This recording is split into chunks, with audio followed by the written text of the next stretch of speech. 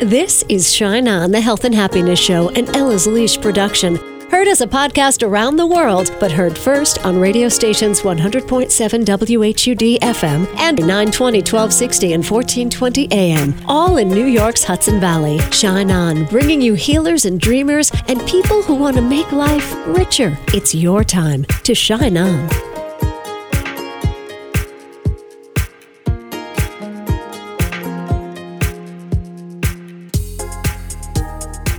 Hi, it's Casey. Thank you so much for tuning in to Shine On today. We've got two inspiring guests. The first, Michael Clinton, who wrote the book Roar, and coming up, Sarah Payton, who will teach us how to nurture the part of our brain that heals with self-kindness. But first, let's figure out what you're going to do for the rest of your life. After a 40-year career with Hearst Publishing, Michael Clinton wants to help us roar into what's next. Well, one of the reasons that I wanted to write this book is as I was stepping out of the day-to-day of a 40-year magazine publishing career, and I would read a lot and do some research, I would find that everything that was being written was about winding down. And, I wanted to really explore how you can wind up, because if you're 50 or 60 and you're healthy, you have a good shot of living to be 90. So there's a lot of living you can do if you really put your mind to it, your imagination to it. All right. Now, when you say Roar will help you fulfill your dreams before it's too late, when do we know if it's too late? It's never too late. It's never too late. I think the ROAR is an acronym which it breaks down sort of a process. I also interviewed 40 individuals who I call them the reimagineers, people who are constantly reimagining and reinventing themselves. And you can do that at 50, 60, 70, 80. In fact, today's New York Times has a story about people falling in love in their late 80s. So you can have lots of evolution and change at any time during your life. Beautiful. Never too late. Reimagine yourself, that's R. Own who you are. Act on what's next. Reassess your relationships, ROAR. So reimagine yourself. Okay, we can do that. We can dream big and picture something wonderful for the second half. But how do you own who you are? Well, part of owning who you are is sort of taking a real assessment as to where you are right now in your life. We've all made good decisions, bad decisions. We've all lived, 45, 50 plus years. And so we know who we are, and you got to own your situation. And that takes, a real hardcore, realistic look at where you are with your health, with your financial well-being, with your age. And I like to say that 60 is not the new 40. I like to say that 60 is the new 60. So own it and be the new 60. And, own that you are going to have, a last day on earth. And what are you doing to prepare for that? So go to 90, work backwards. What has been your legacy? What has been your contribution? What do you want to accomplish in your life? So that's the own chapter. Wow. What do people do if they don't know what they want to accomplish in their life? They've just worked for 40 years. They're tired, Michael. Great question. I like to say two things. One, go back to your younger self. What did you leave on the shelf when you were in your 20s? There's a great interview with a fellow who had a long-time business career, but he always wanted to be a social worker, and his father would not fund his education if he went into that field of work. So at 50, in his early 50s, he quit and he moved into the social justice area. So he went back to his younger self. The other thing I would say is the people who I interviewed spent a good year or more really mining their background, their skills, their what I call the SWOT, which is the strengths, weaknesses, opportunities, and threats in their life. You have to put in the work to really figure out what you want to do next. Right. And that's a very individual journey. Beautiful journey that you can start maybe before you retire. So mine for your strengths, weaknesses, and what was the third thing you said? Opportunities. Opportunities. And threats. And you're absolutely right. You should start that process. Too many people say, I'll figure it out when I get there. Mm-hmm. That's not the answer. You have to sort of start building a parallel track before you flip that switch. Right. We've got empty nester moms and dads who listen, but I got an email from a woman just yesterday who, she's not only an empty nester, but now her grown children are doing their own thing on the holidays. Everyone's scattered about, and she's saying, I don't know what my purpose is anymore. How do we help somebody like that? Well, bust out. Now's the time to think about maybe taking a trip. If you're by yourself, if you're single, there are lots of organizations where you can join groups. I always like to say, if it's a Thanksgiving holiday, you can get a good 5-day trip in somewhere. I mean, go domestic. Go to Santa Fe, one of my favorite places, or Charleston, or New York City, or wherever you like. Go with ask around, see if other friends and or family members want to join. But now's the moment to sort of bust out and do something that you've been thinking about, but just haven't gotten around to it. And so rewrite the script. Michael Clinton is our guest. His book is Roar, Into the Second Half of Your Life. Tell us about some of the people you interviewed for this book. Well, they were from all walks of life. One of my favorites was a woman who was 53 years old. She was a book editor her whole career. And at 53, she decided that she was going to become a doctor. Wow. And, yeah, that's she tells her story, which was quite a circuitous journey. I might also add that she got all of her education paid for through scholarships. There are great organizations like Scholarship Owl in many states that have free college for people at 60 or over.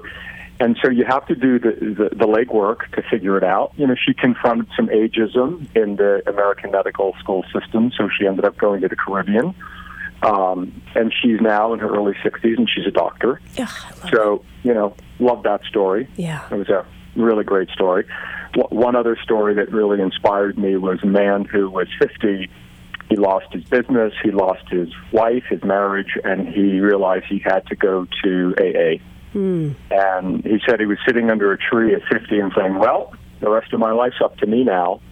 And he got involved in horse therapy, and he now runs a sanctuary in Arizona for abused and neglected horses that he takes in, and he uses those horses for adults and children with autism in terms of horse therapy. And, he's found a wonderful purpose in his life through his own situation as he went back to his younger self and got reconnected into horses. I got chills. That's such a wonderful story. Michael Clinton, the book is Roar. Now tell me back up a bit about this Scholarship Owl. I never heard of that. It's a website. There are lots of sources for people in midlife who want to go back to school. A lot of people say, well, I can't afford it. I don't have the time. Well, first of all, you make the time. Second of all, there are lots of Pell Grants, federal grants for people in midlife.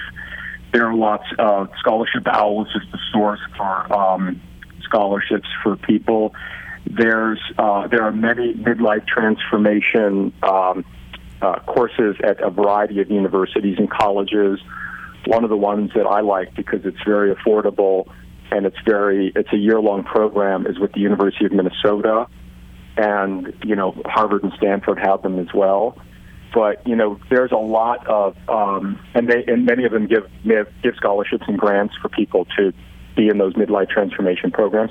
So it's a good old-fashioned Google search. I mean, you'd be amazed at how much money is there for people who want to retrain and learn something new. Right.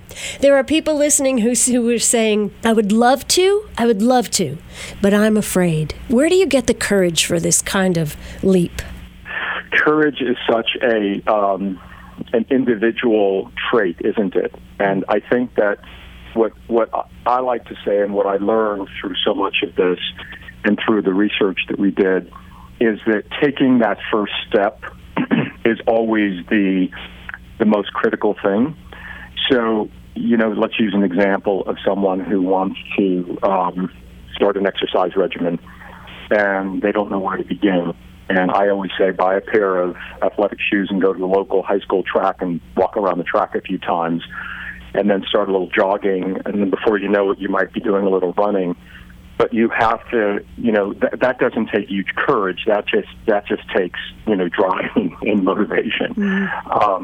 But yes, taking that first step, and you can prepare yourself, mentally for that step.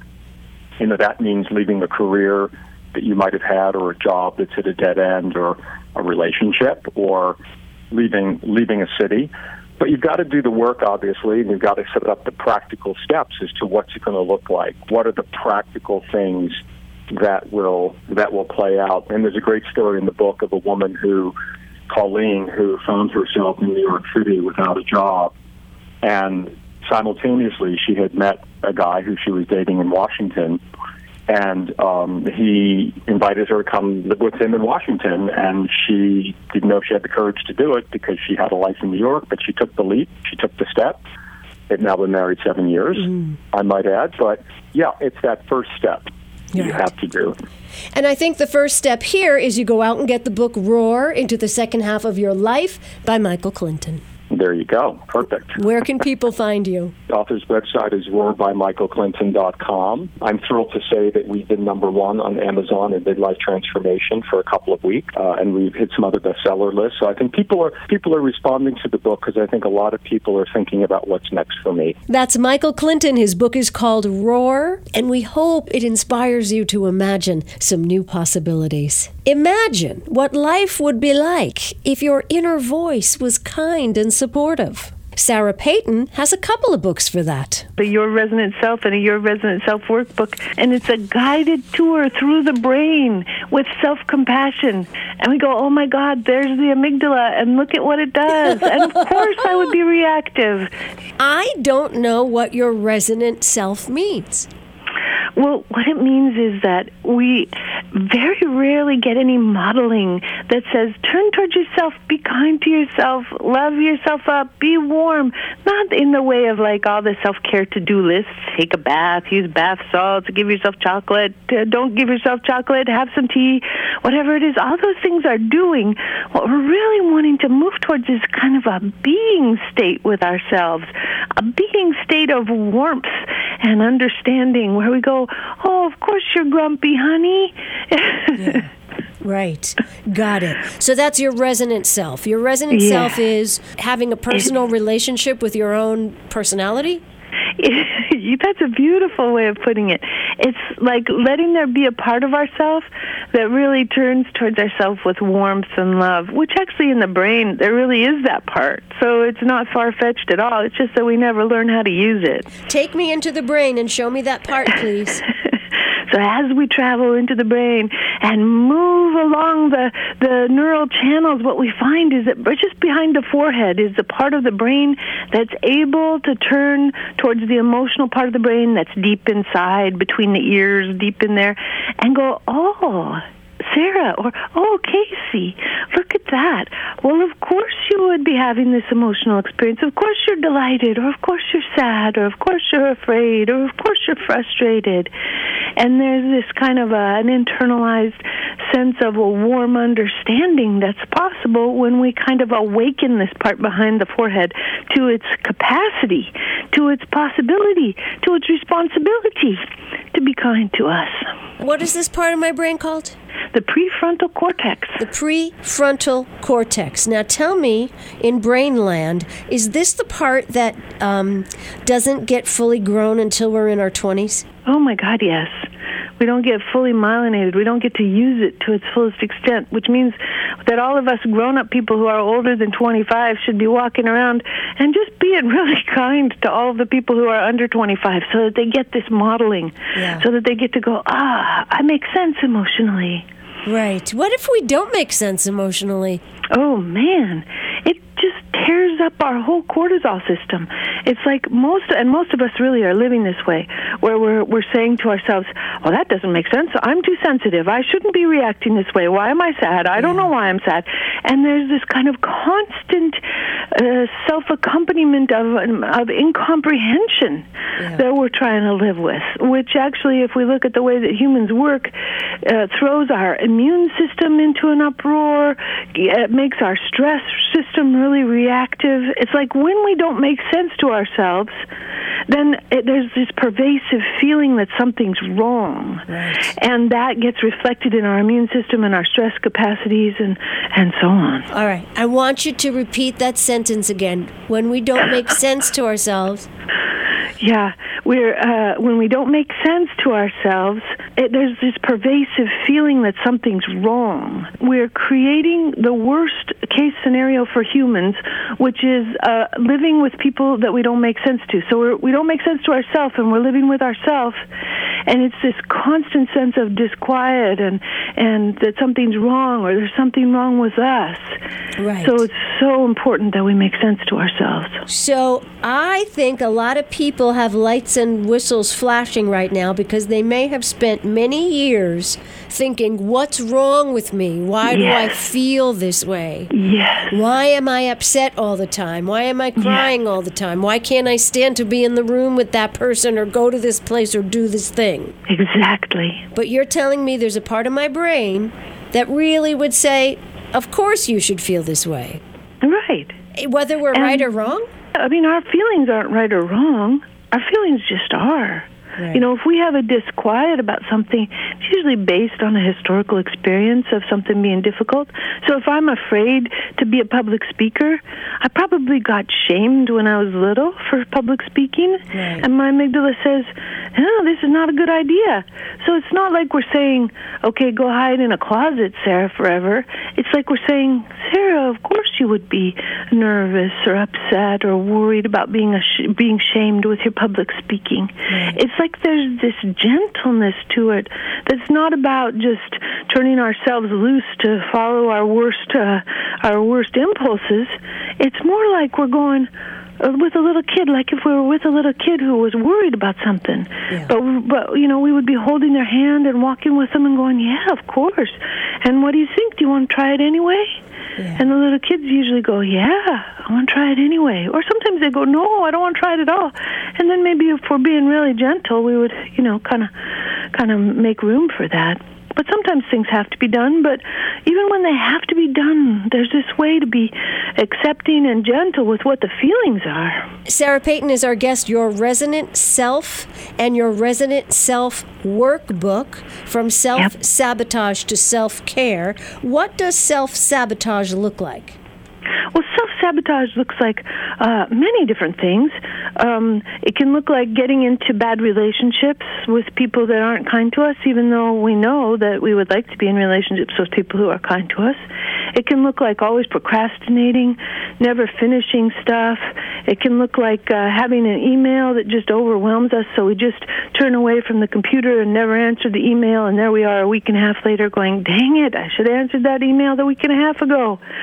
Or it can be some of the things that we do, like never exercising or not getting out of bed when we want to get out of bed, or not going to sleep when we want to go to sleep. There's so many ways that we don't take care of ourselves. Yeah. And they are actually all based on really important things. I was working with a lady who was always late. And so I said, well, what if we go from the angle of this making perfect sense? What if it makes total sense that you're always late instead of you being stupid and incompetent? And what if instead there's something really important about being always late? What if you made yourself a promise to always be late? And she got this light bulb in her eyes, and she was like, oh my God, I remember the promise. I remember the promise. I was a teenager. I was being beat up for being late for something when it didn't have anything to do with me, and I thought, screw them all. I'm just never going be to on late. Time. Yep. That's right. I'll show them all. Yeah. Yep. Wow. Yeah. All right. So we're promised a few aha moments with Your Resonant Self and Your Resonant Self workbook, I guess. Yes, indeed. I didn't know that I was doing this. I didn't know it was my amygdala I was dealing with. But over the years, having spent many years thinking I am the worst person on the planet, I developed an inner voice that really lets me off the hook every single time to the point where it's almost dangerous. And I call her my Glinda the Good Witch, and oddly, she sounds a lot like you, Sarah. Oh, what fun. That's so cool. But I will be like, my husband, I always say he gets the worst me. He gets the tired, grouchy, hungry, angry me. And I'll just fire off like, rah, rah, rah, rah, rah. And then I'll say to myself, wow, that was really awful. And then my inner Glinda the Good Witch says, that's okay, Casey. You're a nice person. You can go apologize. You're just, I have Glinda the Good Witch in my head. She has got my back. Oh, that is so cool. 100%. But until you get your own Glinda the Good Witch, life can be very difficult. It can be so difficult because the way that our brain works is it creates this automatic voice that you're talking about. It's called the default mode network. And this automatic voice can just beat us up like nobody's business. It's better at beating us up than anybody else possibly could be. The default mode network, what's that for? What's the purpose of this? The purpose of the default mode network is actually not to beat ourselves up. It's to kind of collect all of the social stuff in our world and pull it all together and make a comprehensive picture out of it. But when we've lived through trauma, we tend to have like these trauma sinks that the default mode network falls into. So instead of being able to do its job of collecting all the information that needs to be remembered and integrated, it instead falls into a trauma sink and it goes, oh my God, I didn't do this, and I didn't do this because I'm a horrible person. What is your scientific background? I luckily have no scientific background. I am, which means that I could talk about this stuff in a way that the lay person can understand. Right. I'm just a total neuroscience geek. I'm like walking around reading neuroscience articles going, aha! I was just reading about the neurobiology of sadness this weekend. For hours I was poring over this article going, oh, and this has this implication and this means this. So that's what I do. All right. I am your friendly neighborhood neuroscience geek. You're a neuroscience geek. Okay. I wonder if you know what, because we talked about the prefrontal cortex. That's the part of our brain that can teach us to have compassion for ourselves. Yes? Yep. What happens, and that prefrontal cortex, that's the decision maker too, it doesn't get fully formed till we're over 21. What happens if you experience trauma before your prefrontal cortex is fully formed? Well, it impacts that default mode network. Right. It makes the default mode network, little kids, especially before the age of 9, but all people, but especially kids before the age of 9, blame themselves for everything that goes wrong. Right. It's a brain thing. They don't have the neural networks that allow them to really see the world and blame people, both themselves and others, for exactly what they've done. Instead, everything is the child's fault. So we carry that explanation into the larger world. Like, that's why we're making it global. Like, we make one mistake and we're like, oh man, I should kill myself. Right. Because there's been this one mistake when, if we were looking at anybody else, that wouldn't be the conclusion that we would draw, right? Right.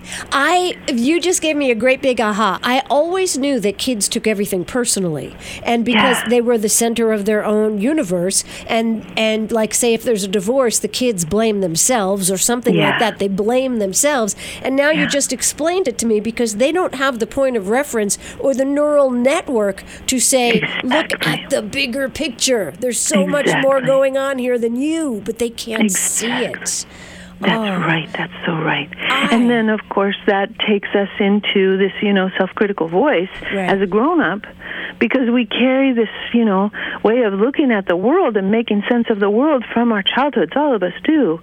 And as we start to kind of let our grown-up brain take over and go, oh, yeah, there was a lot going on there.